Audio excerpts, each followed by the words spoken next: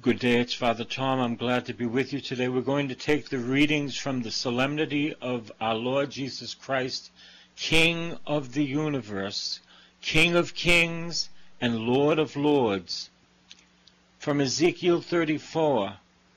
And when he talks about sheep, he's talking about people. Thus says the Lord God, I myself will look after and tend my sheep, my people. As a shepherd tends his flock when he finds himself among the scattered sheep, so I will tend my sheep, my people. I will rescue them from every place where they were scattered when it was cloudy and dark. I myself will pasture my sheep. I myself will give them rest, says the Lord God. The lost I will seek out, and the strayed I will bring back, and the injured I will bind up, the sick I will heal, but the sleek and the strong I will destroy, shepherding them rightly. As for you, my sheep, says the Lord God, I will judge between one sheep and another, between rams and goats. Why does the church give us that scripture that God's going to tend the sheep, the people? I'm going to read from 34th chapter of Ezekiel, the first part. The word of the Lord came to me, Son of man, prophesy against the shepherds of Israel. The shepherds are those who tend the people. Prophesy and say to them, to the shepherds, Thus says the Lord God, you shepherds of Israel who have been feeding yourselves, should not shepherds feed the sheep, the people? You eat the fat, you clothe yourselves with wool, you slaughter the fatlings, but you do not feed the sheep. You have not strengthened the weak, you have not healed the sick. In other words, the only thing they're doing is for themselves. You have not bound up the injured, you have not brought back the strayed, you have not sought out the lost, but with force and harshness you have ruled them. So they were scattered because there was no shepherd, and scattered they became food for the wild animals, for the devil. My sheep were scattered, they wandered over the mountains, and on every hill my sheep were scattered over all the face of the earth, with no one to search or seek for them. Therefore, you shepherds, hear the word of the Lord. As I live, says the Lord God, because my sheep have become a prey, and my sheep have become food for the wild animals, since there was no shepherd, and because my shepherds have not searched out my sheep, but the shepherds have fed themselves, and have not fed my sheep. Therefore, you shepherds, hear the word of the Lord. Thus says the Lord God, I am against the shepherds, and I will demand my sheep at their hand, and I will put a stop to their feeding the sheep. No longer shall they shepherd, feed themselves. I will rescue my sheep from their mouths, so that they may not be food for them. So why does the Lord say that He is going to shepherd the sheep? Because the priests and the elders did not shepherd the people, they cared about themselves. We need to shepherd the people. We need to care for the people. We need to speak the word of God to the people. We need to give them the Eucharist. We need to give them life-giving words and words to live by. It's not good enough on a Sunday. We need to speak a word so that they will have life during the week.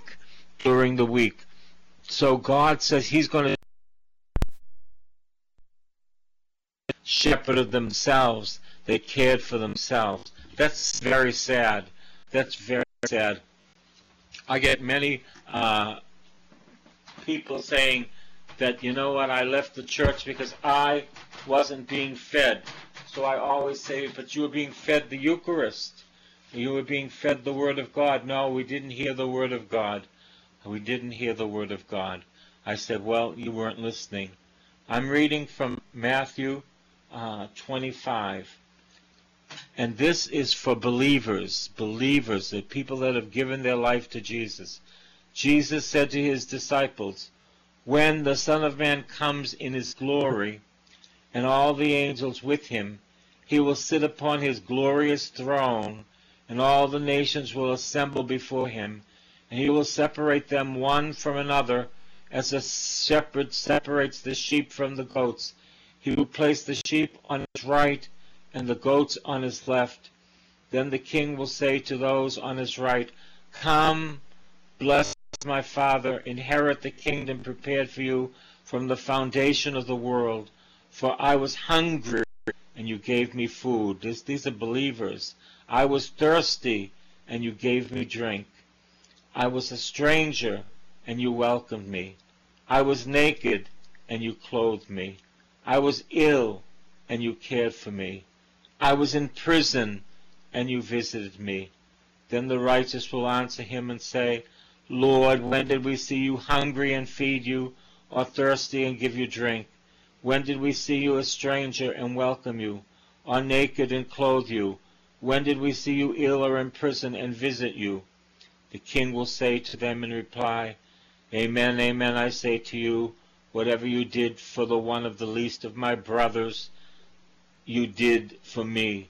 Then he will say to those on his left, "Depart from me, you accursed, into the eternal fire prepared for the devil and his angels. For I was hungry, and you gave me no food.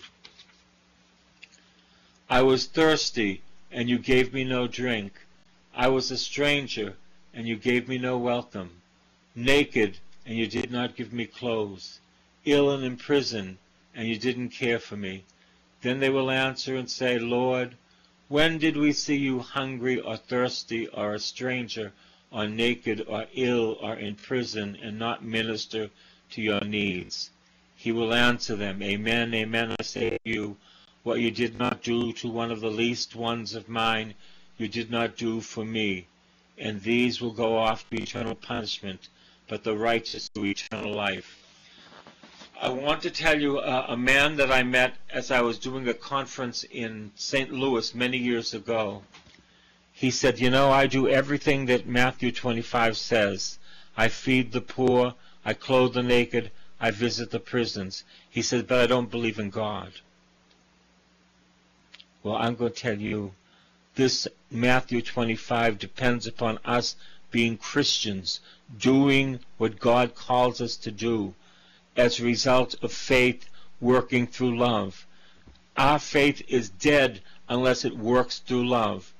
I was thinking just the other day of the young man that I met that's homeless. He was weeping. It was his first day on the street, and he was weeping. How am I going to get by? And my gosh, it was so awful to hear him cry. I celebrated Mass for him the next day. God cares for the homeless. God cares for the imprisoned. God cares for the weak. God cares for the broken. And we are to care also. It is not that we are looking for, looking for the beautiful ones. You see, they're all beautiful in the eyes of God. The broken are all beautiful in the eyes of God. They are beautiful, and we need to see that they are beautiful, and we are caring not only for the ones that we like to care for, but we are caring for God's people, the broken, the needy, the poor, the maimed, the helpless.